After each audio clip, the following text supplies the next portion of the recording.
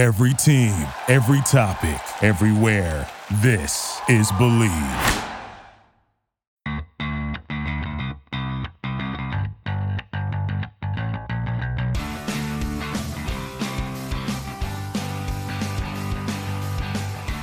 Hello, everyone, and welcome to another episode of Revolution Recap. Last episode of the offseason. The Revs wrapped up their preseason schedule yesterday and will be playing competitive soccer in less than a week. But before the Revolution take the field against FC Dallas, we wanted to give our final thoughts on the preseason that was and what we expect for the upcoming 2019 season.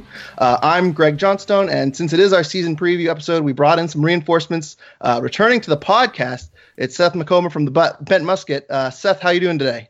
Great. I'm so happy to be here. Usually I'm the replacement for Sean, but luckily today I get to actually speak with Sean and have a discussion with you as well, Greg. So thanks for having me here. Yeah, we're going all out today. I mean, it's the season preview. It's really exciting. I think we're all really excited to talk about the Revolution. And as Seth alluded to, we have Sean Donahue, as usual, here today. Sean, I also want to say it's a bit of a hero's effort for you to be here today. I know you're not doing well. Have you recovered from Tottenham losing to Burnley yesterday? You know, it hurts even more after Liverpool dropped points today. So I have not recovered yet. But I did get some enjoyment out of the League Cup final and the craziness that happened there with the goalkeeper refusing to be subbed out and then losing in the shootout for Chelsea. So, you know, it was a rough weekend, but also kind of fun seeing that today. Well, I'm glad you're making it through, and glad you're here with us today, Sean. So didn't know if you were going to make it. You seemed pretty down yesterday. So, well, let's hop over to the MLS and the Revolution. Where the Revolution, put a bow on the preseason yesterday with a 2-1 win over. I'm going to badly mispronounce this. KR Reykjavik. I'm not so sure, but it's been a very up and down preseason for the Revolution. They had mixed results on their Spain trip where they went 1-2-1 against international competition. And then they returned back to the United States and they lost 3-1 to Louisville, 1-0 to Minnesota, and then probably most embarrassing, a 6-2 loss to Orlando City, where they were really down 6-0 at one point to Orlando. It was a very, very rough game. Luckily, we could not see the live stream, but just getting the results, it seemed pretty depressing. They did finish strong with a 4-1 win over expansion USL side Greenville, and then, as I mentioned, the 2-1 win over the Iceland side yesterday. Guys, how much stock should we put into these results, and should we be concerned? Seth, what are your thoughts on this preseason? So it's preseason, and we see every single year that preseasons either make us excited or they make us sad or they make us concerned. For me, you don't look too much into the results. You look more into patterns, like certain patterns that potentially happen. And for me, success in the preseason usually doesn't translate to success in the regular season, but struggles can translate to the regular season a little bit more. And that's what concerns me. When I look at the defense, this defense did not look particularly strong throughout preseason. Again, we only saw really one that was streamed for everyone, and there was another game you were actually able to go, and I was able to use a VPN from somewhere else to watch the other game. So we didn't get to see a lot of these games. But watching the highlights, this defense was conceding a lot of goals that they conceded in 2018. So that's what's really concerning to me. The attack, you have someone like Juan Caicedo, who has not scored a goal, and he's a big name that came in on a big contract. That's concerning to me. Now, is it like gloom and doom? Is it time to say don't even play the season? No, absolutely not. But I think when you look at some of those trends, that's where the concern comes a little bit. But certainly they can have a successful season. There's definitely some good players on this roster that can do well during the regular season. Yeah, no, I agree with a lot of what Seth said. My concerns in some ways were related to the tactics that we saw being used by Brad Friedel, particularly in the Orlando game. I was a bit shocked when I saw the lineup come out there and they had Luis Caicedo behind, 5 guys that are primarily attacking players. As much hustle and effort as Fagundes and Pania and guys like that will put in on defense, their strong suit is getting forward. And when you're playing against an MLS opposition, to see the Revolution that late in preseason kind of trotting out a very offensive lineup and one that really doesn't fit tactically with what you see from any successful team was a bit shocking to me. Caicedo is a great player for the Revolution. He covers a lot of ground. But I know, as I've discussed with Seth before on Twitter, he's certainly a guy that could use help from a guy next to him, whether it's either Scott Caldwell or Zahibo. I don't think any player is really capable of covering the kind of ground that's necessary to do so in the system that Brad Friedel wants to play by himself. So that was a bit shocking to me, and I think you can read a bit into tactics that Friedel's trying out. And of course, against Rekovic, he played more of a standard 4-2-3-1, which is what I expect to see during the regular season. But I was a bit surprised that late in preseason in their one game against MLS opposition, which is probably their best test or their best insight into how they're going to play against, how they're going to line up against MLS teams this year, that we saw him go out with that. And it's important to point out too that Orlando City wasn't even playing their starters for most of this game. It was more of a kind of a B plus team from them with a few starters mixed in with mostly bench guys. So to see the Revolution down 6-0, eventually scoring a couple late goals to make it 6-2 against Orlando was worrying, but like Seth said, you can't read too much into results. They played better against Rekovic. But as he said, to look at the defensive efforts and the goals that they give up, even in the games where you could just see the highlights, it was a lot of what we saw last year that you knew they needed to fix. So they still haven't fixed their defensive problems. Even in this game, the last game against Rekovic, they were lucky a few times not to get beaten on the far post, and then finally did on that effort that Turner flailed at to get to. So it's more reading into the negatives and tactical changes, and defensively were kind of my takeaways from this preseason. Yeah, and just to echo what you guys said, I'm not one that puts a lot of effort or puts a lot of emphasis on preseason results, but I think that Orlando City game is a massive red flag, just because if you watch the video of all the goals that happened in that game, it's a lot of flashbacks to last year of getting beaten on the counterattack, of just wide open guys left and right.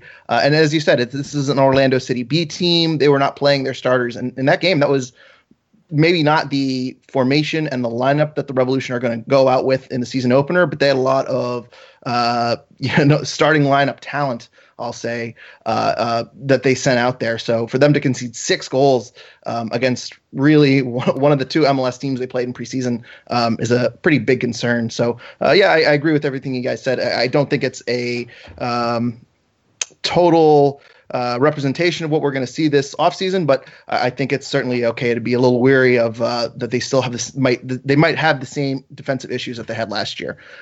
Moving on to kind of some individual players, though, has the preseason has anyone's stock risen or fallen to you guys, in your opinion, at all? And just to throw out some stats, Christian Pinilla probably had the best preseason. He had 3 goals and 2 assists over this time. Fagundez, 2 goals and 1 assist. Teal Bunbury had 2 goals, both against Orlando. Brian Wright scored twice. Justin Rennicks had a very solid preseason with 1 goal and 3 assists. Carles Hill, I learned how to pronounce his name correctly last week. 1 goal, 1 assist, and then Juan Agudelo, Luis Caicedo, and then the mystery trialist, who no one knows who that is, even though we've all figured it out. 1 goal apiece, and then another 6 players with 1 assist apiece between Anking, Buchanan, Caldwell, Haribo, DeJuan Jones, and Wilfred Zahibo. Guys, anyone stand out this preseason and might have earned some minutes going into the year? So I'll start, and there were one guy that I thought, well, actually, by Turner's kind of poor play, I think the stock has risen of both Cody Cropper and Brad Knighton, and I wouldn't be surprised to see either of them starting at open day. There was certainly the Orlando game in which he conceded those 6 goals, and some of them certainly did fall partially on him. But then to follow it up against Rekovic, where he came on at halftime, and the goal that they conceded was really on him, partly on Brandon Bai as well. But he needs to get to that ball if he's coming out for a cross. And then shortly before that, Rekovic had their other best chance of the game, in which I don't think his positioning was very good, and a low cross that kind of dribbled in front of him and made its way through, that they were lucky no Rekovic player could get on the end of. So certainly I think we're going to talk about that more, but the goalkeeper stock is all over the place after this one. I thought that Fagundez, for all the controversy and drama about the transfer, I think his stock has gone up since then. I thought he had a very productive preseason, looked good taking on guys and scored a couple of great goals. So he's a guy that's certainly on the rise.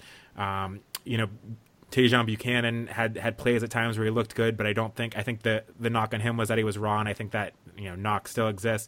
But Rennicks, of all the young guys, I thought was the one that looked most pro ready, and he's another guy that I think has probably worked his way into the 18 at least to make the bench.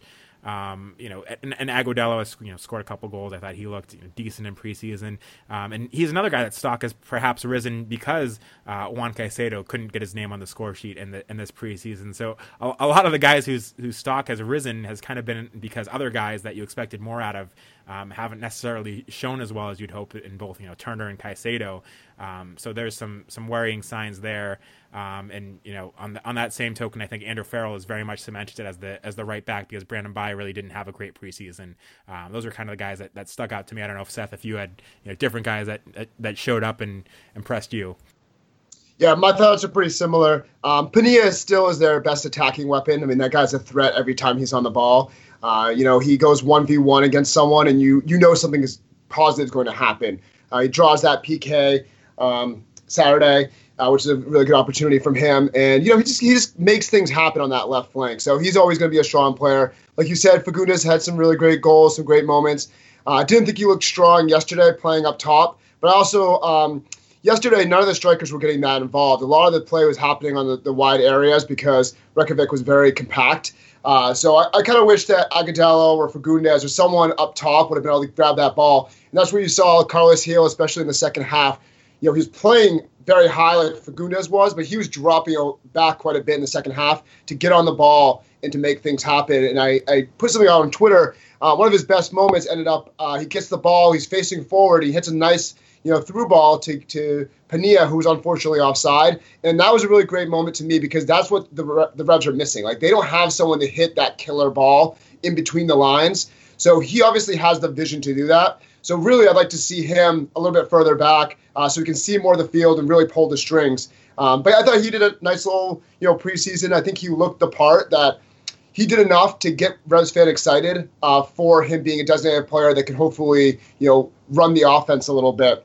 Renix for me was the best of the young guns, and I definitely could see him getting some minutes this year. I thought he was best when he was out wide because he went at people. Like, he liked to attack people, get those 1v1 situations. He was really good at beating the first defender, not so much beating the second defender, and that's just that learning curve.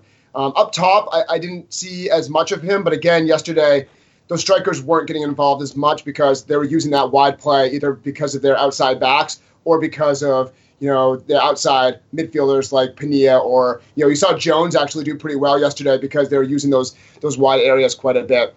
We'll talk about the goalkeeper situation, I think, in a little bit. As far as, stock down, Haravu, I thought yesterday looked pretty slow and behind the play a lot of the times. He ended up having that lob that led to Jones's opportunity that led to Caseta's goal. So that was a good moment from him. But I just felt like his tackling in the midfield, he just didn't hold it down as well as you might have hoped to see from him. And he's just a guy in general who's been around for the team for a long time. And, there are other homegrowns that are being signed that are probably going to surpass him on the depth chart.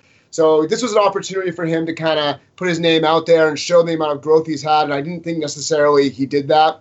Delamea didn't look too great to me yesterday. He was behind the play. He probably could have gotten a red card because he had two different maybe yellow card infractions. One of them actually did get a yellow card. The other one didn't.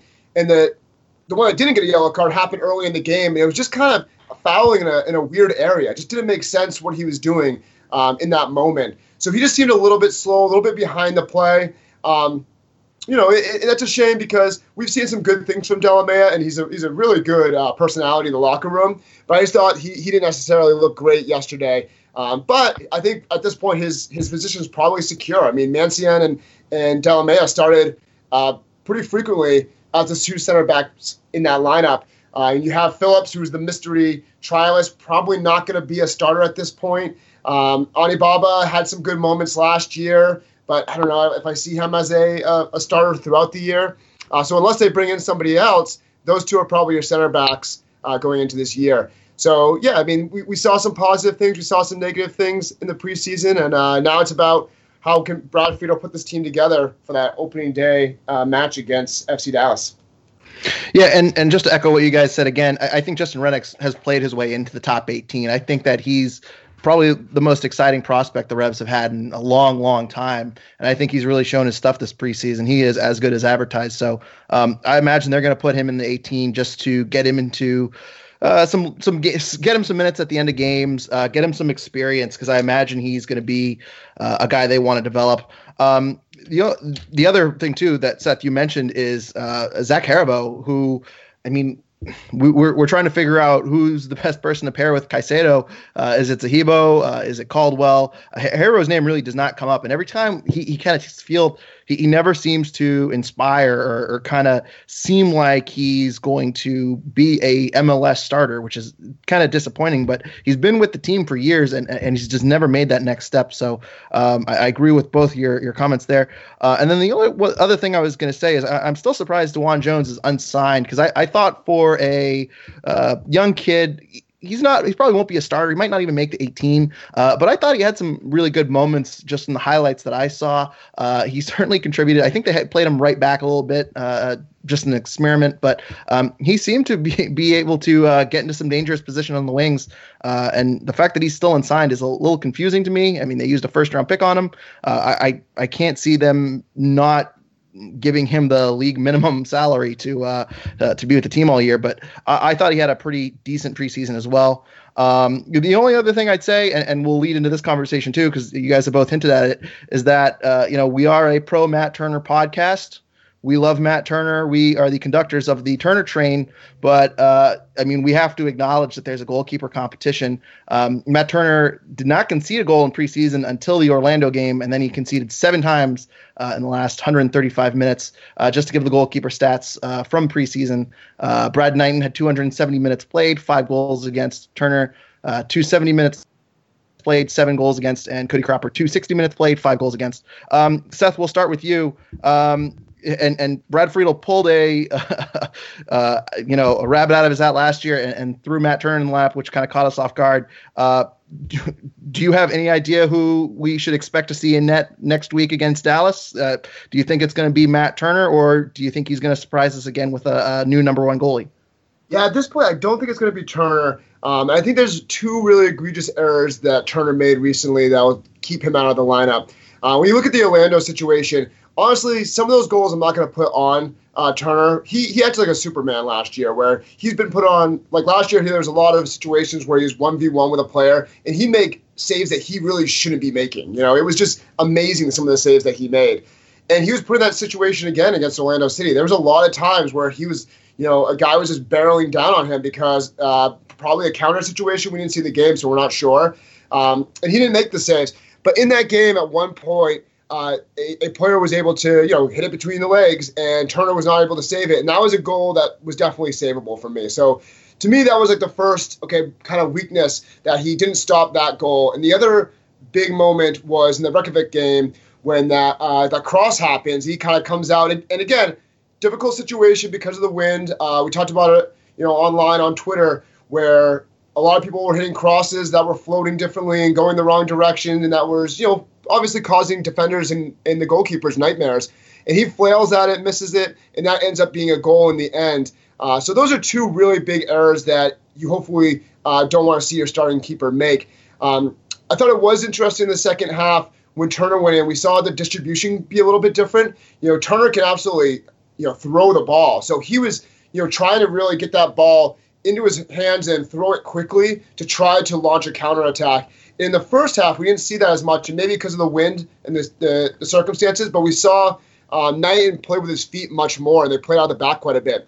And I thought in general that's an interesting trend that we saw, that Knighton and Cropper, they were playing out of the back quite a bit, and that might be a little bit of a different situation for the Revs this year, because we heard that they want to play a little bit more possession as opposed to the high press. So we could see a situation where the goalkeeper is trying to find the outside backs or the center backs a little bit more frequently instead of going long every time. But we definitely saw Turner go a little bit longer yesterday with his distribution. Turner's mistakes are most recent, so therefore they're sticking in our mind quite a bit. But we did see Cropper and we did see Knighton make some big mistakes as well. So a lot of those had to do with playing out of the back. So it will be interesting to see what happens. I mean, it would be very Brad Friedel to see Cody Cropper start opening day. And I wouldn't put it past him. Cropper had a pretty decent preseason, all things considered, and he's still a young player. But it would just be amazing for him to be shut out for the entirety of the 2018 season and then thrown into the starting lineup in 2019. If you're asking me who I think is going to be, and I have to give an answer in this time period, I'm going to say Brad Knighton. I think Brad Knighton was pretty solid all throughout preseason. He's that veteran presence. You're going on the road. My guess is that it's going to be Brad Knighton, but honestly, I wouldn't be surprised if it was any of the 3 goalkeepers. And I agree with everything you said there. I think I'm leaning Brad Knighton too. It seemed like last year when Matt Turner had some issues, Knighton came in and kind of provided a bit of a stable hand. Matt Turner too. I think he is the most talented of the three. But you're right. He's made some mistakes. I don't know if his confidence is all there just yet. So I think they might turn to the veteran. Sean, what are your thoughts on the goalkeeping competition? Yeah, I mean, I largely agree with Seth. I think Turner has played himself out of the starting role. It's interesting because you go back to before the Orlando City game, and Turner was the one goalkeeper that hadn't conceded a goal all preseason, and it looked like he was locked in to be the starter on opening day. But made some bad mistakes against Orlando City, and probably shook his confidence a bit. And then we saw the mistakes against Rekovic as well. So I think those freshen the mind of Brad Friedel and everyone else. Will put Turner on the bench to start the season. His confidence doesn't seem to be there based on those two games. So I think Knighton's probably the safe choice. And it is worth putting into context where the goal you mentioned the goalkeeper's stats, and 4 of the goals that Cropper conceded were against USL teams, compared to the goals that Turner conceded, which were against MLS teams and Rekovic. So perhaps a bit higher level of competition that he conceded those goals against. But still, I think Cropper overall, despite making a few mistakes as well, had the better preseason. And it wouldn't surprise me actually at all if Cropper ended up being the starter on opening day. You look at the craziness last year where nobody expected Turner to be the starter, and there he was. When you talk about a guy like Cody Cropper, the Revolution had the opportunity to not bring him back this season. So Brad Friedel obviously sees something in him for them to have picked up his option. It's not a situation like Somi where the Revolution had a guaranteed year and they had to bring him back or find a trading partner or buy out his contract with Cropper. They really had an opportunity to get rid of him and move on in the offseason, and they chose to bring him back. So I'm actually thinking there's a good chance it ends up being Cropper on opening day, and my bold prediction of the podcast will be that it is going to be Cropper that gets to start on opening day. Oh, I love it. Jumping straight to the bold prediction, Sean. It's not unreasonable to think that Cropper gets the start. I mean, he was the starter a couple of years ago. He was brought in to be the guy to replace Bobby Shuttleworth. It's kind of crazy to think that, Cropper, I think, had one game last year where he made the 18.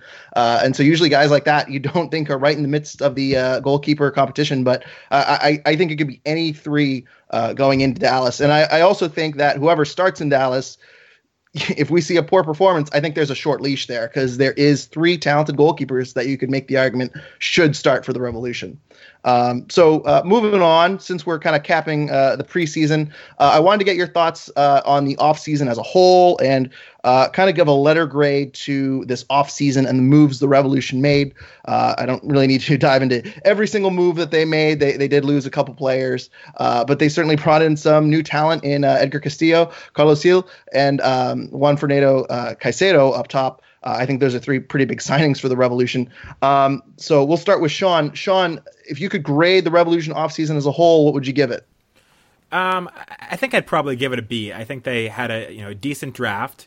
We're excited about the Buchanan, of course, and Jones that they brought in those 2, and of course, Carlos Gil is a nice signing for the Revolution, and I think could be their number 10 for a few years and really help invigorate the offense. The verdict is out on Caicedo, as Seth has pointed out on Twitter and elsewhere that he hasn't scored a goal in preseason. He's injured now. He might be ready for opening day. He might not be ready for opening day. I think the Revolution really need him to be their goal scorer, or for some miracle to happen and Juan Agudelo to finally become the player that everyone hoped he'd be. But one of those strikers really has to step up this year and be a guy that can get this team 15 plus goals. And I think the hope was Caicedo, and so far in preseason we haven't really seen that. And they did a good job bringing in Castillo and making that trade for getting rid of Rhoda to bring Castillo in and play left back. But I don't think they did enough to improve the defense. We talked about, Seth talked about De La Mea, and I completely agree with him that he didn't have the best preseason. I think his stock is down, despite the fact he's probably going to be the starter on opening day. Mental mistakes have been the issue for him over the years. I think we saw that red card in opening day last year. That was due to a mental mistake, and a few times throughout the season, and we still saw that from him in preseason.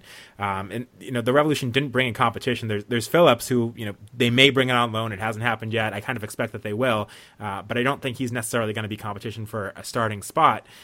So that's a concern to me, is the defense, and I think there's no real backup. There's Gabriel Somi who can back up Eric Castillo, but otherwise there's a lack of fullback backups. There's Brandon Bai, who is probably still the first choice off the bench, either left back or right back. But to me, they didn't do enough to bring in depth pieces there after losing Chris Tierney, after getting rid of Dielna, and Kellen Rowe, who was kind of their guy that could play everywhere. All those options at left back are gone now, so it's really just Castillo and Somi, and I still don't think Somi is really in the picture to be in the 18. So that's why I give it a B. It could have been better. It could have been worse. Seth has talked a lot about how good it would be for the Revolution to bring in a very strong defensive midfielder to either pair with Caldwell or Caicedo. I do think that's the one position, and I've also talked about that before, that the Revolution could really make an impact if they were to do that before the season started, which is unlikely at this point, or if they could do it early on in the season. That's one area where they could really use some help in, and I think that was an area in preseason where we saw some struggles, particularly when they when Friedel decided to play one guy there instead of two. But good signings for the Revolution. I think they made more moves than they've made in recent years, and brought in bigger names than they've done in recent years. So that's why kind of landed a B. And the last point I'll make is the one I made earlier. I still haven't been very impressed with the tactics that Friedel has tried to use in this preseason. I think there's been some holes there and some mistakes made by Friedel there, which also stops you from going any higher than a B. Yeah, I'm going to be a little bit more pessimistic. I'm going to say it's a C for me right now, because I feel like it's an average preseason. I mean, the Carlos Gil signing is a big one. I mean, that's a big player to bring in, a young player that could be with his team for a number of years going forward. But to me, that's the type of signing that we're seeing multiple teams around the league do. That this is something you have to do to even keep up in MLS at this point. So it's a good signing, but it's a standard signing for me. Like, that's what a lot of MLS teams are doing right now. It's good to bring back Caicedo. It's good to bring back Pania, and those were happened very early in the season. Juan Fernando Carlos. So the new Caicedo, to me, has not really impressed. He has not scored a goal. Even looking at the highlights, you don't see him very often. Obviously, he's injured right now. So that's a big player that you bring in on a big salary who might not be starting for your team. And that's that's looking at the scouting department and saying, okay, why did you bring this player in? That's putting yourself in a similar situation as Gabriel Somi, where you bring in this player who is supposed to do great things, and it doesn't really work out that well. Still early, obviously. We always talk about how difficult it is to adjust to MLS. So definitely not time to rule out and say that the new Caicedo isn't going to be good. But I think it's concerning that he comes in and you still might see Agudelo or Bunbury as that starting striker on opening day. The tactics, to me, I'm not really sure about, because like you brought up, Sean, this idea of playing one defensive midfielder, especially a defensive midfielder like Caicedo, he's not going to be able to do that work. He's not able to cover that ground. That's not the type of player that he is. The type of player he is the high-pressing type of player, because he's full of energy. He can run constantly throughout the field. I remember last year there was a really great article that came out where they asked him, like, you have a ton of energy. Where does that come from? He says, anytime I'm tired, I think about how great it is that I'm playing football and that I'm doing this for my family, that I'm doing this for everyone that supports me, and I get that energy to keep on running, And you think about the goal that happened yesterday against Reykjavik. He's there because he's that type of player. He's that type of player that makes that late run, and he's going to crash that back post or be in the box for those opportunities. That's the type of player that he is. He's not the type to just shield that back line. And that's more of the role of Scotty Caldwell. So I think it's good that he went back to the two defensive midfielders. Interesting that he went with Caldwell and Zahibo. That could possibly be because those are the guys that are going to start opening day, or it could be a situation where they know Haribo is going to come in later and they want to pair him with Caicedo, who's a little bit more experienced. Haribo being, a guy who has not had a lot of MLS minutes. So could be a situation where Caicedo doesn't start, or it could be a situation where they just kind of wanted to make a blended lineup. Not sure exactly how to read into that situation. But to me, I mean, the results weren't great. But again, results don't matter much in preseason. But I would have liked to see more. I would have liked to see another player that was brought in. Like you said, I've mentioned before, a hard-nosed defensive midfielder that could be the elite overseas signing. Maybe more competition in the back line to pair with someone like Mancian. A striker who's going to be world-class, who's had a really great scoring record. The new Caicedo hasn't had a great scoring record throughout his career. Yeah, he scored goals, but he's not that guy who he's a piece. He doesn't bring it to the next level. So that's just something to kind of think about. Castillo, the jury is out for me for Castillo because I'm not sure how much you need an attacking left back when you have Pania out in that situation. So with Pania, he's the type of guy that wants to be high and wide. That's where he does his best work, when he can go one-on-one with the outside right back. So that doesn't leave a lot of space necessarily for the overlapping. Pania can cut in. He can go at people in a more narrow situation. He has really good footwork and really good dribbling skills. So that's something that would allow for the overlapping. But I saw yesterday that they kind of cramped each other's space a lot. Pania and Castillo didn't necessarily have the best chemistry right then, and that's going to come with time. But personally, it would have been interesting for me to see them bring in an attacking right back to challenge Andrew Farrell, because if they really want to use those outside backs to get forward and whip in crosses, I would have been interested to see someone on the right side, because you're probably going to see Diego Fagundes play there, and we know that Diego Fagundes loves to cut in, so there's plenty of space for someone to overlap in that situation. So I think that Castillo and Pania could end up working out really well, because that's a very dangerous left side. But I am a little nervous about the idea that if you're telling Pania to cut in a little bit more frequently, there might not be that space for Castillo to overlap. And to go along with that, if Castillo is overlapping, who's going to be the person that covers that space in behind? If you play two defensive midfielders, it's probably going to be Scott Caldwell. He did that quite a bit very well when Tierney was the left back, so he knows how to play that role. But if you play with one defensive midfielder, you have to make sure it's someone that can really think about positioning, really think about the spacing. And maybe that's Caldwell, but he doesn't really have the size per se to do that. He definitely has the intelligence to do it. Castella's probably not that guy. Zahibo, I think we all hoped would be that guy last year, but he proved that he's not that guy.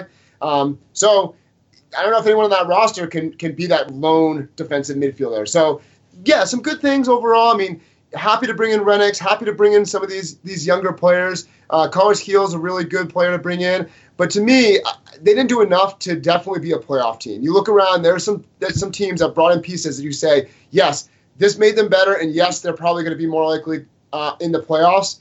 The Revs, they probably got better, but I'm not sure if they're in the playoffs yet, and that's what lands me in that C range. Yeah, and I'm going to kind of piggyback off you here. I'm going to give them a C+ for the reasons you said. I think they did a lot of exciting things. I think they made some improvements around the field. Certainly, I think Edgar Castillo is the type of left back they were trying to find all of last season. I think Carlos Gil is going to be a great addition to the attacking midfield and give them another punch on offense. And I think moving Fagundes to the wing too also might be very good for him too. He's certainly performed very well this offseason. But overall, there are still some things lacking. You mentioned the defensive midfield. I think that's a really big issue for the Revolution going into the season. There's another center back spot that is very questionable, and defense was their big issue last season. Did they really improve their defense? I mean, they got Castillo over at left back, but he's an attacking left back. He's not a very defensive-minded player. And as you said, you want to see the Revolution bring in an attacking right back. I don't think we mentioned him in our last segment, but Brandon Bye really had a bit of a brutal preseason. I mean, there are a lot of those goals from Orlando where you can see him out of position and not getting back. And I think Brandon Bye, based on the clips I've seen, Brandon Bye didn't really have the best preseason. So I know he's a bit of a prospect, but he might not be the answer long term at right back to replace Andrew Farrell. So there are some spots that are still glaring weaknesses on the Revolution, and they were the glaring weaknesses last year. So I'm not sure how much this team has improved. They seem like a team on the cusp of the playoffs, which is exactly where they were last year, and it's exactly where they were the year before. So I can't give them too much credit. They did do a lot right, though. I don't mean to take away. I think they had a great super draft. They signed Justin Renix, which I think was a much-needed move. So, yeah, and we'll get into Caicedo number 2 in a little bit, because we have an interesting question, and Seth, I think we're going to have some hot takes on that. But I want to get to some interesting quotes Brad Friedel made, because he kind of implied that another signing was coming soon. It was about 10 days ago, so it's not totally stale information. I know a lot of people are still eager for it, and I don't know if this signing is coming before the season opener. It doesn't look like it. But Brad Friedel talked to Tom Bogart of MLS.com, and he said he's looking to add another, quote, elite overseas, unquote, addition for the Revolution. And Friedel also said, quote, "I'm not going to tell you the position. I hope you understand, but it's going well. I have a lot of relationships over in Europe, and hopefully we'll see a player coming through the door very soon." So very vague, but it's strange for Friedel to hype up something because it seems like in the past the Revolution have tampered down expectations going into the season. And when signing, they're doing their scouting, unless they're very, very close, they don't seem to hype up anything. I'll start with you, Seth. Are you expecting a signing anytime soon? Do you have any idea if we are getting a signing? And because ever since these quotes came out, everything's been relatively quiet. Do you think another player's coming in soon?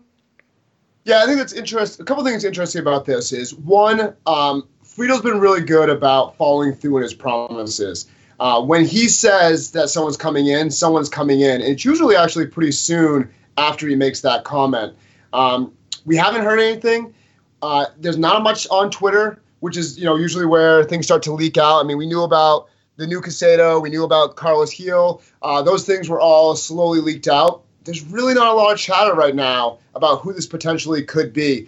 So those two things are kind of at odds with each other, where, Friedel is pretty honest in saying, yes, I'm bringing someone in, and it's going to be someone that's coming in soon. Yet we don't really have any whispers or any rumors to go off of. I think he does follow through. I don't think that this is going to happen before the season opener. Because, again, we haven't really heard any whispers. But I do think they're going to follow through, and they're going to bring in another DP TAM level type player. Where that player plays, I'm not sure. I mean, again, defensive midfielder makes the most sense to me. Attacking right midfielder might work if you want to try to increase the competition there and, create another threat opposite of Pena. Right now, I don't think that's needed because you have Fagundes that can play there. They played Bunbury there yesterday, which I don't think he's the best fit for because one thing I noticed yesterday is that Bunbury was pinching in quite a bit. And if you're going to play with your right midfielder pinched in, they have to be really good in tight spaces. And to me, that's not Bunbury's strong suit. You want him wider, maybe higher, play that target winger type position that he became famous for in 2014. We know Agudelo can play there. And then we have all these young talent. You got Renix, you have Buchanan. If you bring in a right midfielder, where do those guys get minutes? Whether it's the Fagundes or Bunbury or those young guys that sign these contracts to develop. How do you develop those types of players? A center back would be great, I think. Whether it's to take just to even create competition. If you bring in an elite center back and say, okay, between Delamea and Mancienne and this new guy, we want to figure out who's the best pairing. I think that would be really beneficial for the team.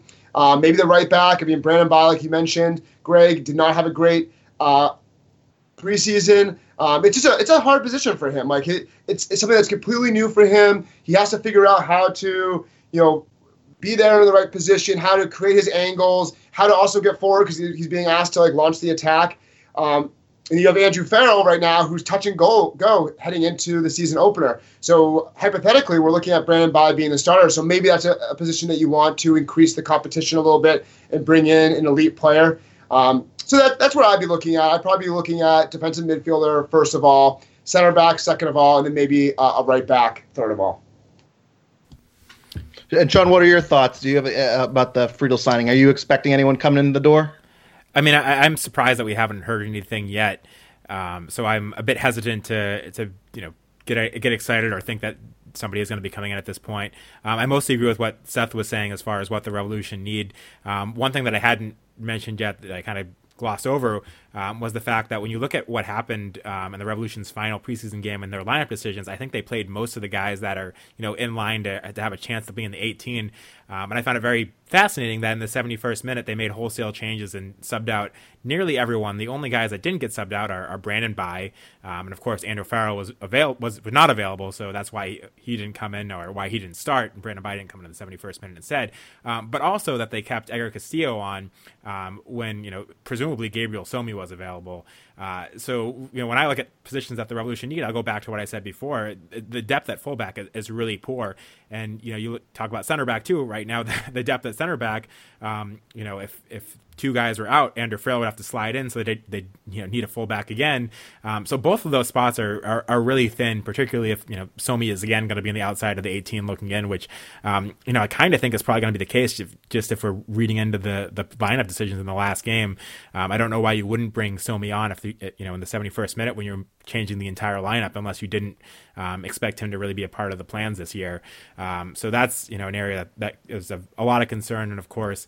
If they're going to make a high impact signing, I do think it comes at that center defensive mid spot, somebody to pair next to Caicedo and Caldwell, so those guys can be more complementary players instead of the main piece there. Right wing would make some sense, but the amount of guys the Revolution have signed to play attacking positions this year, to play in the midfield, between the young guys, between Carlos Heel, between the fact that Agudelo and Bunbury are perhaps going to see more time on the right this year because of Caicedo, it just seems like a logjam there, and the Revolution's other decisions this offseason won't have made a whole lot of sense if that's the position that they're going after at this point. Yeah, and I agree with everything you said. We opened this question up for our listeners to get their thoughts on if another player is coming in. Joe said yes, but he doesn't expect to be an elite player, to a DP level signing. He thinks it might be a depth player. Alex Welsh said there's no signing prior to the season. Any Revs UK said yes, but he thinks that might be a loan deal for Phillips, who is the mystery trialist.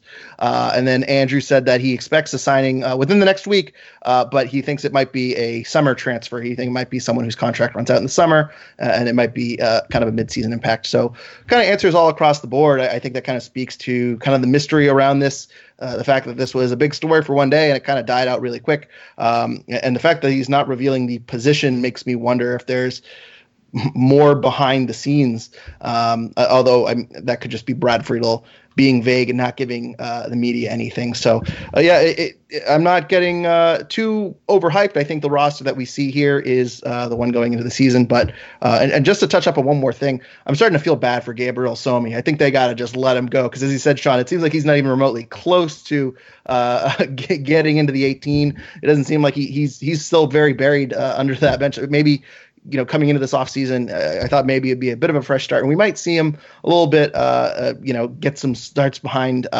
Edgar Castillo. But as you said, pretty telling that he did not get a few minutes in that final game yesterday. So we'll see where it goes with Somi. I'm surprised they haven't just bought out his contract yet, but apparently we're going into the season with Somi. So my question for you to kind of jump off the agenda is, they have until opening day to buy out Somi's contract, and if they buy out Somi's contract before opening day, they don't get the cap hit. If they buy out Somi's contract after opening day, they do get the cap hit. So unless they have some sort of free transfer or some other option signed up to get rid of him, do you guys think there's any chance they actually do, within the next week, buy out Somi? And, it makes some sense to have waited to the last minute to do so, because you could have been, hoping that somebody came in with a transfer offer, or, hoping that he proved himself in preseason. But now that it doesn't seem like he has, do you think there's any chance that in this next week we see him get bought out?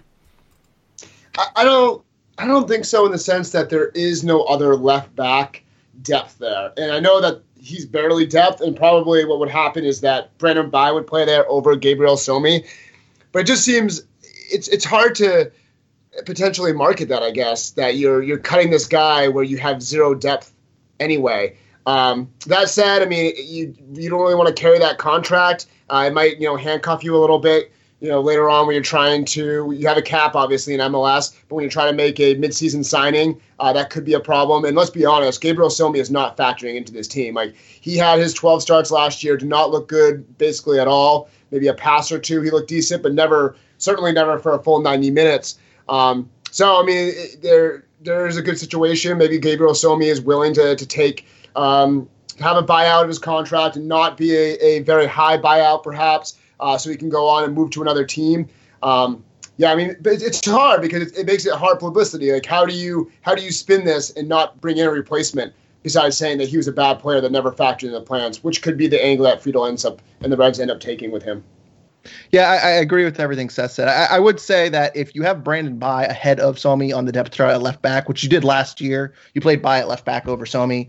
It's potential that they did that just to try him out and see what he could do. But if you're going into 2019 and if Edgar Castillo goes down and Brandon Bai is filling in at left back instead of Gabriel Somi, I would say just let Somi go. I think it's time that the player moves on from the club and the club moves on from the player. If it doesn't seem like a happy marriage at all, and I think as you said, Sean, if there's a financial benefit, which is a good thing to know, if there's a financial benefit that you kind of open up some cap space going into the 2019 season, I think that's the only way you're going to get rid of him. You're going to be paying him that salary anyway. I think it might be best for both parties, but as Seth said, if there's no backup left back other than Somi, I think they're going to say, well, if we're going to give him his salary anyway, we might as well ride out the 2019 season and have him there as a potential option. Let's keep in mind that the Revs lost a talented left back. I believe his name was Kellen Rowe, very talented left back. So there's some depth that was gone. Yeah, I mean, he might have. I don't have this stat up in my queue at all, but Kellen Rowe on the Revolution, I mean, he's up there in terms of most minutes played at left back over the past 2 seasons. I mean, he's got to be up there. I don't think anyone's played more left back over the last couple seasons than Kellen Rowe. That was certainly a popular position for him. So I would love it if week 1 comes out and Sporting Kansas City shoves him on the back line. Like, here we go again.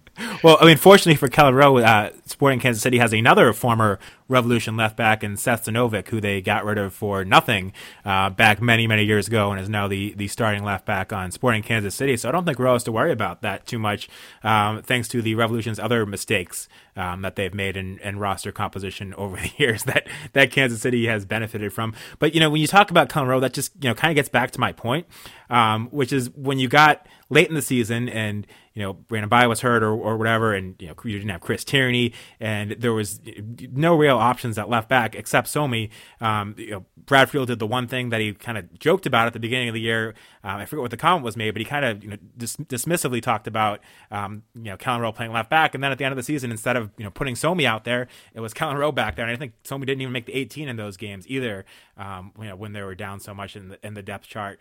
And, even Claude Dielma got minutes over Somi at left back. So if the decision, going into the season, if it turns out that Brad Friedel thinks a guy like DeJuan Jones even might get more time at left back than Gabriel Somi, if, Somi's that far out of the 18, which, I actually think he might be, it would be, a big mistake not to buy him out. And, Seth says it's hard to spin the PR on that, but I think the PR looks even worse if you end up going through the season carrying a guy that, had $425,000 guaranteed last year. That's a big chunk of change in MLS for, salary cap purposes. If you go through the season with that guy never making the 18, I think that's even a worse PR spin, given you could have bought him out before opening day and, save that cap hit. But I think the PR hit is like if Edgar Castillo goes down and then you put Brandon Bye over at left back, and Brandon Bye, I don't think he did terrible at left back, but I think the overall point is, if Edgar Castillo goes down, what's your plan B? And Brandon Bye isn't a great plan B. And I think a lot of people would say, well, we had Gabriel Somi, why did we cut him with no benefit when he could have filled it? I think that's where it would come into play that, Gabriel Somi, even though he's not in the 18, he could be a plan B type player in the event of injury. I agree, but I'm saying if he's not the plan B and it is Brandon Bye and the plan C, could even be DeJuan Jones if they signed him over Somi, then at that point, like, what are you doing? Yeah, I definitely agree with Sean, and that makes a good point. It's just a bad situation for everyone, really. I mean, the best situation would be that the Revs go out and get a left back to be the backup to Castillo, and then they can obviously get rid of Somi with no issue at all, no bad publicity or anything like that. Because, I'm just thinking right now, if Castillo's not ready, he gets a knock in training this week. Brandon Bye is probably a right back at this point with Farrell. We don't know officially. Friedel did talk about how he hopes to have him there, but he's kind of touch and go. And that there's actually a situation with his face injury that he wasn't able to do a lot. So now you're also thinking about getting him up to speed as far as fitness and making sure he's ready to play against on the road against an FC Dallas team that can bring a lot of energy on the field. So if Castillo goes down and Bye's playing right back, do you put Jones out there, a rookie? Do you have to slide, Ani Baba and put him there? Do you put Delamea out there? I mean, this back line is very, very thin, and to cut someone who's at least a body is just, it's just an interesting scenario to have to put themselves in. But it goes back to how this roster was constructed and that there are still glaring issues when it comes to this roster. Yeah, and especially along the back line. So it'll be interesting to see how the fullback position develops over time. And who knows, maybe the elite overseas player is going to be a fullback that can kind of provide depth on those spots. So let's move on to some bold predictions, guys. Sean, you already gave one, so I'm going to hop over to Seth. Seth, what is your bold prediction for this upcoming 2019 season? I'm going to say that Justin Rennicks is going to be a Rookie of the Year candidate. I think that maybe as the season goes on, Rennicks will get more time. He's looked pretty good so far on the right wing. I'm going to make a bold prediction that this is going to be a good year for Justin Rennicks. Even with all that competition, he's going to make a name for himself. All right, and Sean, repeat your bold prediction, because I actually have forgotten. So mine was that Cropper would start opening day, and my other, I guess, not as surprising or bold prediction is going to be that the Revolution do end up buying out Gabriel Somi before opening day. So there's two bold predictions for you right there. I'm going to go with a bold prediction. I actually don't know how bold this is, but because we've talked about this before, but I think Diego Fagundes will not be on the New England Revolution by the end of this season. I think he's either traded or he's sold to a European team at some point in this year. We know there's a bit of a contract issue, so I think he comes out. He has a very good first half of the season, and then I think he's gone by the summer transfer window, because there is so much depth there that I think Diego Fagundes is going to be kind of expendable, and that might open up a spot for Justin Rennicks. So maybe Seth and I's bold prediction, maybe they go together. But we opened this up to Twitter, our commenters on Twitter, and they're kind of similar. Alex Welsh said that Fagundes will have a banner year, leads the team in goals scored. Any Revs UK said 2 players in the All-Star game, and he also said that Rennicks, Buchanan, and King will all start games. Sean, Joe kind of agrees with you. He actually says that Cropper will get the most starts in goal throughout this season. And Andrew says Anking will be a starter by midseason, which also I think is possible. Bold, but very possible. So it's also kind of promising that all of these predictions are revolve around the youth of the team and the talent that, you know, don't exactly have a clear path, but I think everyone kind of knows that the talent is there. So it's very, very exciting kind of from that perspective, that by the end of this season, there might be a 19, 20, 21-year-old who has a major, major impact on this team. I'm going to jump on that, and I'll make another bold prediction and say that if things start going badly for the Revs, Brad Friedel is going to start playing a lot of these young homegrowns, a lot of these young players, and is going to go the play your kids route, and that's going to be the way that the rest of the season is advertised. So if things start going badly and the team goes through a rut, I think that we're going to see a lot of young players played, and there's going to be an advertising campaign that this was all about building towards the future and a youth revolution. Yeah, certainly very, very possible. And you kind of hope that if the season does go sideways, that we do see those kids, because they're not going to get any minutes at the USL level. They're not going to get any minutes at college level. So it'd be great to see them get some minutes against professional competition and see them develop their skills. We've talked a lot about, too, kind of moving on to the offensive side of the ball. We talked about how there's a lot of cooks in the kitchen, a lot of guys who can contribute. So we'll make another prediction here on who we think will lead the team in goals. We know that Alex thinks it'll be Diego Fagundes, but Sean, a lot of candidates who might be at the top of the score sheet by the end of the year. Who's your pick for leading the Revolution goals in 2019? I mean, if you'd asked me a few weeks ago, I would have said Juan Caicedo, but I'm kind of down on him after he again, it was preseason. We only saw highlights at a lot of these games, so it's hard to read too much into him. But it's hard for me to take too much confidence away either from what we saw from him this preseason. So I'm gonna go with, I guess, maybe a safer choice and go with Pania, who again had a really good preseason, and we saw what he could do last year. I think the Revolution need a striker to really, like I said earlier, get them those 15 plus goals. But I'm not sure they have it. So I'm gonna go with the safe bet here and say Pania.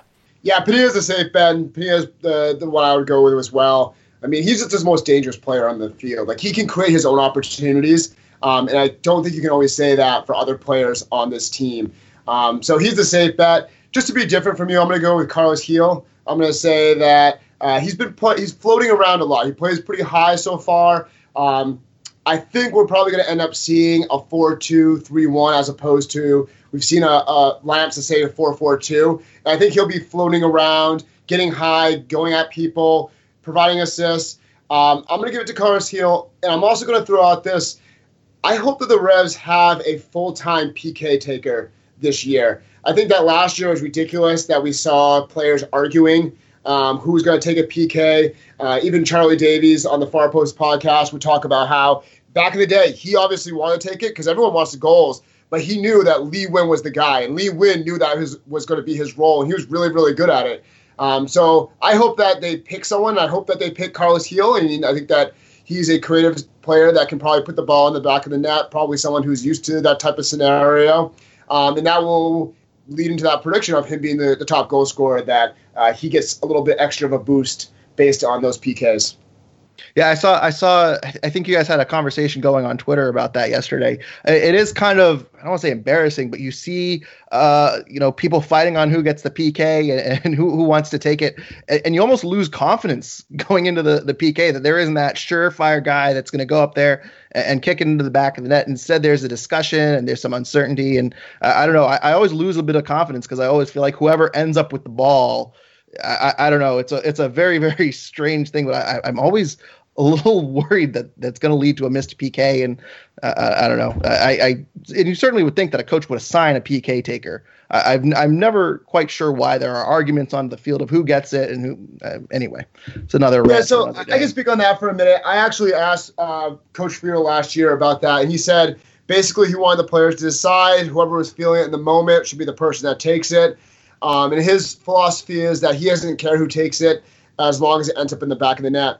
It'll be interesting to see if that mindset changes this year, now that he's in his second year. And we did see, it wasn't that big of a deal, but we did see, I know Bunbury and Pania and Fagundes were sometimes seen talking over the ball. And even yesterday when the PK, right before it, there was conversation between Carlos Gil and Pania about who would take it. And ultimately it was Pania. And let's not forget, Pania was the one that was taken down for the PK.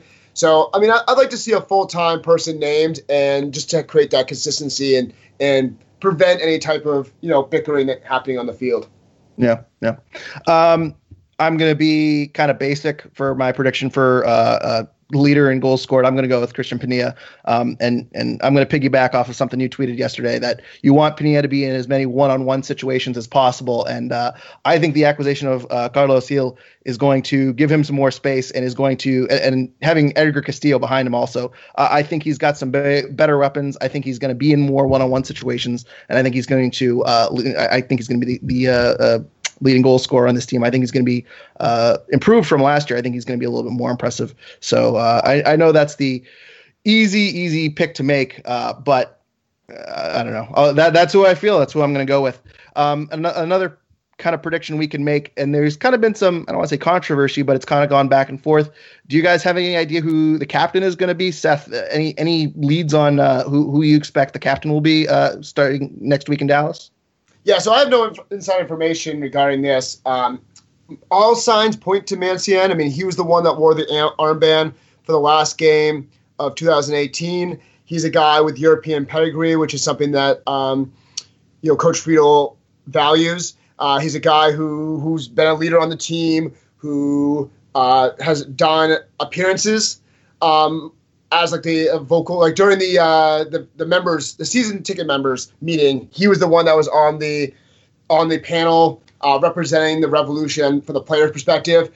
So all signs point to him. The other one, and he's worn it during preseason, the other person that we've seen is Caldwell, and it really wouldn't surprise me if Caldwell ends up being the captain. There's that great local tie. He's a player that fights, constantly. He's a great role model in that sense. I think he's a player that a lot of people look up to. So I think it's between Caldwell and Mancienne. Yeah, I'd agree. I think Mancienne, too, as the guy that was brought in last year to kind of anchor the defense, I expect him to be the, I'll say, full-time captain. I think Caldwell is going to be brought in and out as a rotation player. I think he certainly deserves it. But I think we will see some rotation with him and Zahibo throughout the year, and maybe we'll see a 4-4-2, and Caldwell's kind of the odd man out to put a second striker on. So I'm going to go with Mancienne. Also, I don't know if do you agree with that assessment, Sean? Yeah, I just thought it was fascinating that early on in the preseason we saw a game or two where Caldwell and Mancienne both got the start, and it was Caldwell with the captain's armband. It seemed like towards the end of preseason, for at least the games where they listed who the captain was, it was Mancienne. So I assume it's going to be him. But Friedel seems to be a guy that's willing to make a change at captain if need be. So it wouldn't surprise me if at some point in the season it does transition back to Caldwell. But it's just interesting that going into the preseason, it wasn't clearly Mancienne and Friedel's eyes, because Caldwell, got the captain's armband, not just in situations where Mancienne wasn't on the field. With that, I think we're going to hop over to our listener segment, comments, question segment of the show. You can send your questions on the Revolution to us on Twitter at Revolution Recap. You can also send them to us over our Facebook page, Revolution Recap. We have two big questions today, guys, and I want to start here with a question from Zach Grimes, because it touches on Caicedo too, who we've kind of danced around throughout this podcast, and we've kind of made some comments. Obviously, he's been dealing with an injury this preseason. We haven't seen a whole lot of him. He still has not scored a goal in a Revolution jersey, but he asks, is Caicedo going to be the consistent goal scorer we need, or is Teal going to end up proving everyone wrong again and somehow win the striker position? Sean, let's start with you. What do you expect from Juan Fernando Caicedo this season, and do you expect him to be the starting striker going forward, or do you think it'll be Teal Bunbury or maybe Juan Agudelo going forward? Yeah, I actually think it's going to be Juan Agudelo, at least to start the season. I think with the injuries Caicedo has, I don't think he's going to be ready to start and go 90 minutes in opening day. And I think just reading between the lines on what we've seen in preseason, I think Agudelo is going to get the chance to start up top opening day. So that'll be interesting to watch. I again, like I said earlier, I had some confidence that Caicedo could be the guy to maybe not get the Revolution 15 goals, but maybe get, at least match Teal Bunbury's production last season, which I don't think Teal Bunbury himself is going to match this season. I don't think Teal Bunbury is going to shock everybody and be that guy. Before last season, he had never had a double-digit year in goals. He did good last year at the beginning of the season, then kind of fell off at the end of the year. He's a very streaky guy, and I think, the Revolution were lucky they had him for, a hot period for a while last year, but I don't think that's going to, translate into this year. I think Agudelo is going to be the starter opening day. I think there's going to be every opportunity for Agudelo to control that spot. I don't think the Revolution would have brought him back for $605,000 a year if he wasn't in that conversation. And I think the preseason has him out ahead. But again, he's another guy that's been very streaky for the Revolution over the years. And if he doesn't, if he goes 2 or 3 games to start the year and doesn't score, then it's probably going to go right back to Caicedo if he's healthy and give him a shot. I don't really have confidence in any of the Revolution striking options right now up top, and that's troublesome. The team just has hope one of them gets hot and stays hot. Yeah, and go ahead, Seth. Yeah, I feel pretty similar. With the Caicedo signing, he was an interesting signing for me because he did have a recent, couple seasons where he performed pretty well for his club team. But he was also the interesting guy because he seemed like the type that needs service. It's all about service for him. He's the fox in the box type. And that's going to be important for someone like Castillo or someone like Pena to provide him that service, because he didn't seem like the type of player that's going to create those opportunities on his own. So he has not got on the score sheet, and that's a concerning thing. He's now injured, so that's a concerning thing. I agree with Sean that Agudelo probably has the inside track right now. I think that he's the hold-up type of forward that you probably want. He has that little bit of creativity to kind of create an opportunity out of nothing. We saw that more during his first run with the Revolution as opposed to his most recent run with the Revolution.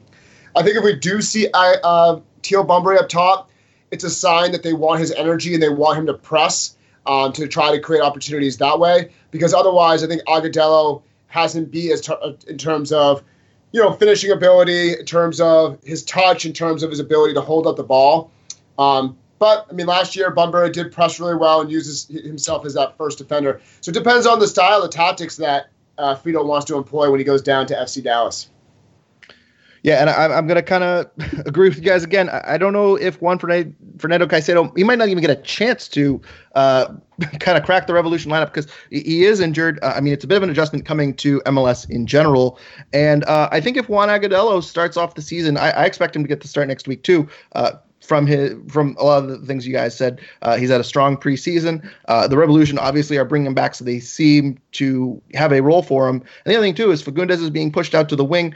Justin Rennicks can handle that wing position. It appears like they seem to have some depth suddenly on the wing that'll be able to let Juan Agudelo go up top. So if Juan Agudelo comes out and scores a goal against Dallas, and he scores 3 goals in March, and if he has a hot start, I don't know if we're going to see Caicedo get a lot of starts. He might come off the bench late in games or something like that. But the other thing too is kind of reading between the lines. He's battling an injury. He's 29 years old. He's joining the team on loan. this might be I know you compared him to Gabriel Somi earlier in the podcast, Seth.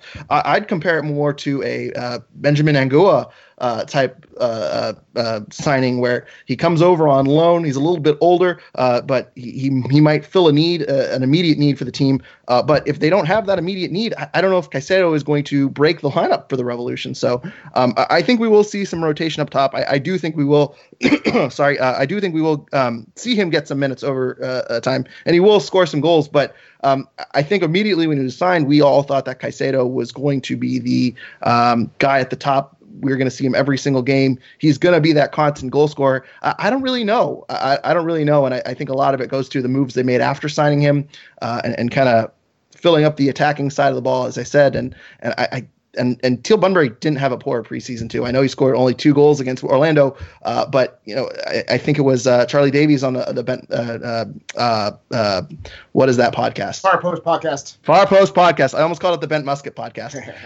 He said that when they gave the description of what Caicedo 2 does, he says that's Teal Bunbury.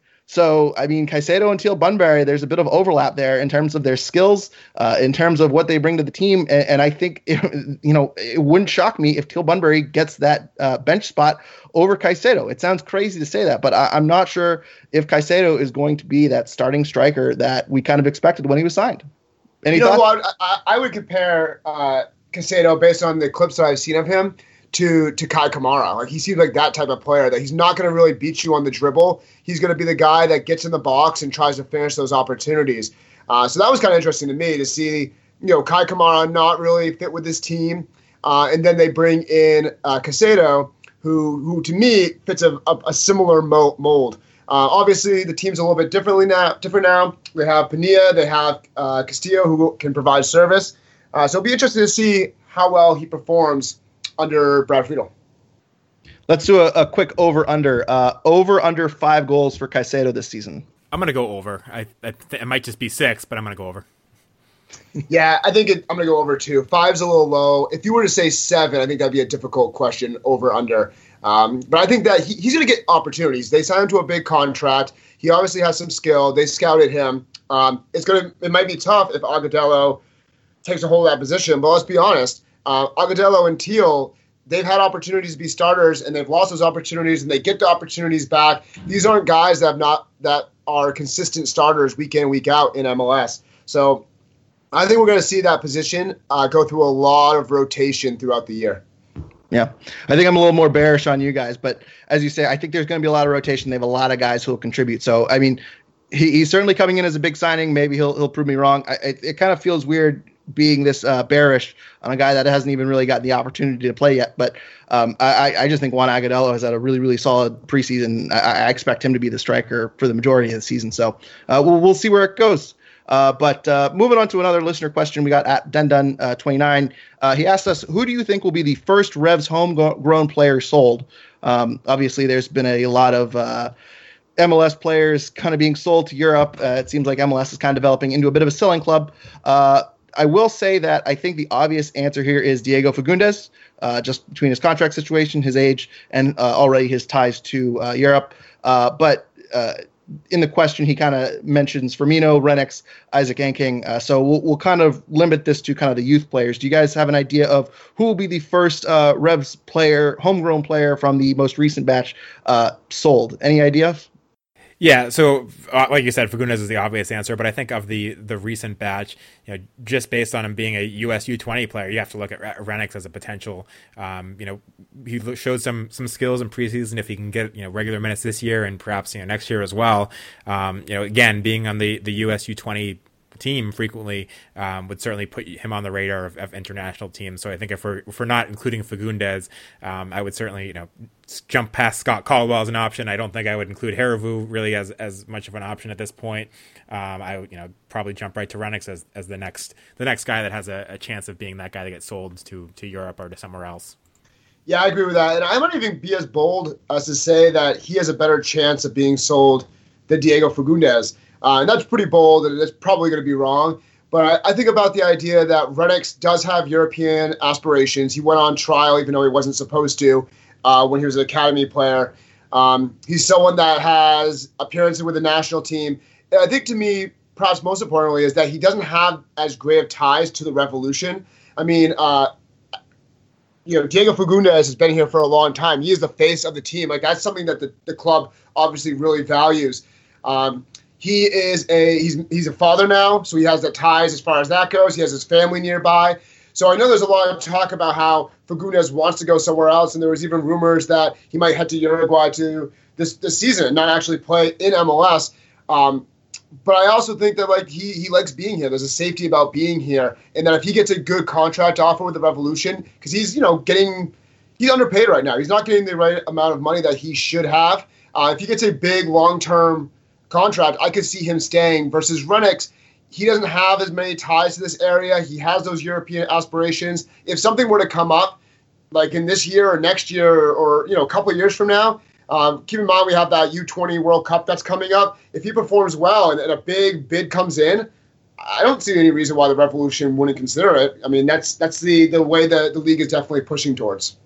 Yeah, it's not a stretch to think Justin Rennicks is going to be in Germany in 3 years. For all the reasons you said, he already has ties to Europe. He's by far the biggest prospect on the Revolution. He's going to bring back the biggest amount of money. I think of the new crop, I think it's Justin Rennicks by far. And if you open this up to maybe trades within the MLS, there are probably some other guys that you might toss in there. Maybe Scott Caldwell is a guy that might be on the trade block eventually or something like that. But if we're talking, which homegrown player is going to be sold for a big amount of money, Justin Rennicks, I think, has the highest ceiling, and therefore I think he's the most likely to move on from the Revolution. And as I say, go to Europe, go to Germany, go to wherever. So I agree with both of you there. So let's wrap this up and let's give our prediction on the where we think the Revs are going to finish the 2019 season. It has been a long time since they've been in the playoffs. They have not had a playoff win since the MLS Cup run in 2014. Seth, let's start with you. Let's get a prediction of where in the Eastern Conference you think the Revolution are going to finish this season. I see them out of the playoffs right now.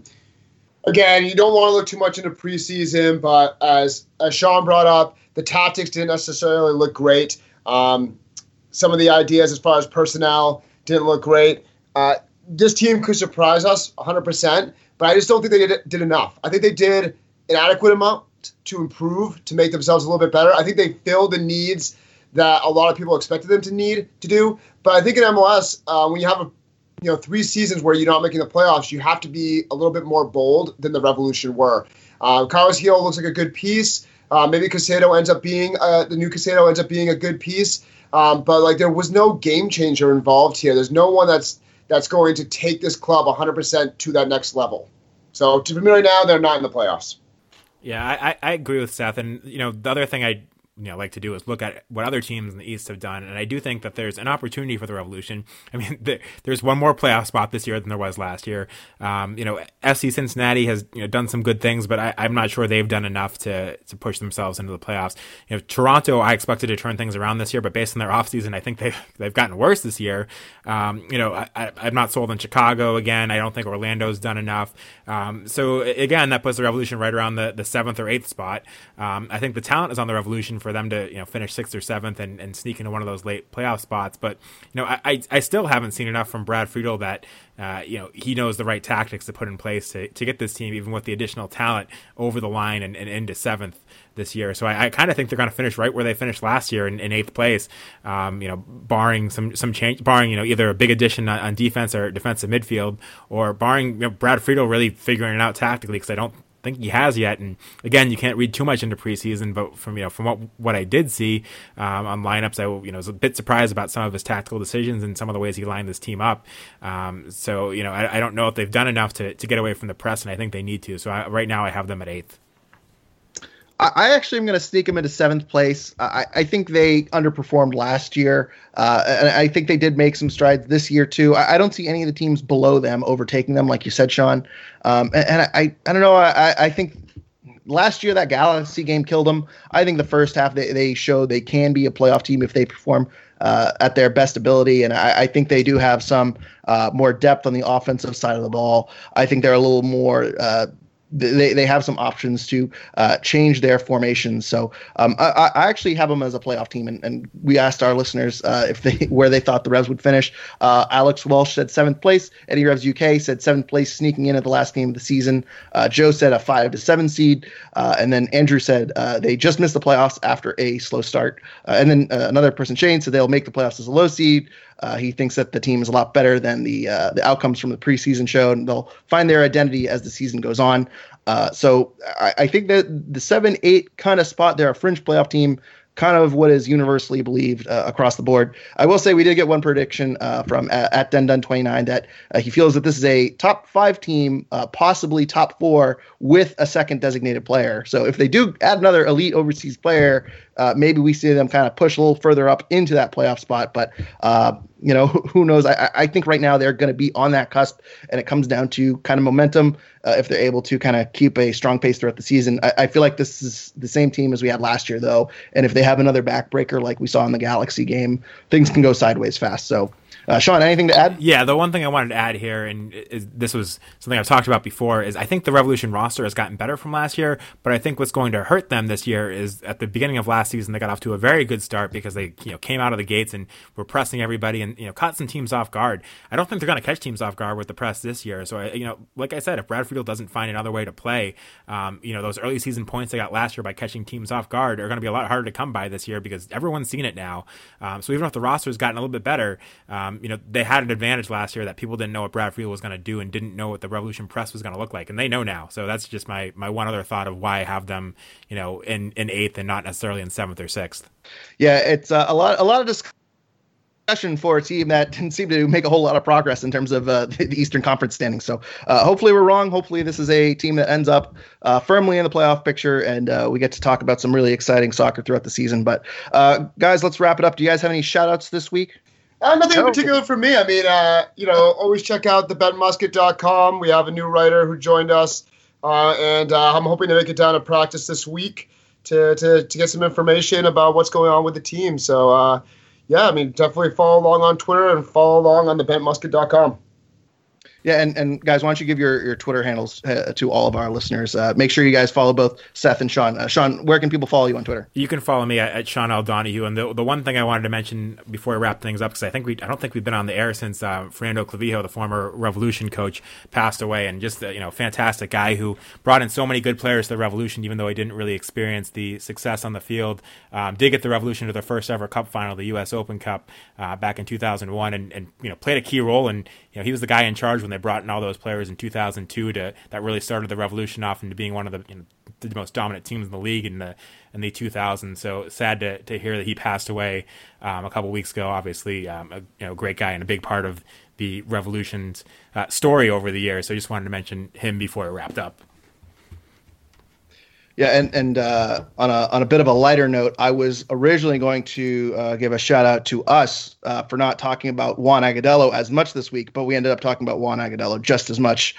We got called up by a listener who there was an article about Juan Agudelo, and he tweeted us and said we should need to do a full podcast on it. And the joke being that Sean and I have kind of talked the last 3 or 4 episodes about where we think Juan Agudelo is going to fit in, and we kind of scratched our head, and it's kind of come full circle. And now we're saying that we think Juan Agudelo is the starting striker and is going to get the majority of the minutes. So I guess that shows us, but we ended up talking about Juan Agudelo as much as we did in previous episodes. So I guess it's kind of irrelevant. You guys can follow us at Twitter, on Twitter at Revolution Recap. You can also like our Revolution Recap page on Facebook. You can send us your questions and comments for our listener section. You can give back any feedback to our podcast. You can also leave us a review on iTunes or wherever you're listening. We greatly appreciate those, particularly if they are 5 stars. But overall, thank you for joining me today, Sean and Seth. We'll be back next week with our thoughts on the season opener. So until then, thanks for listening.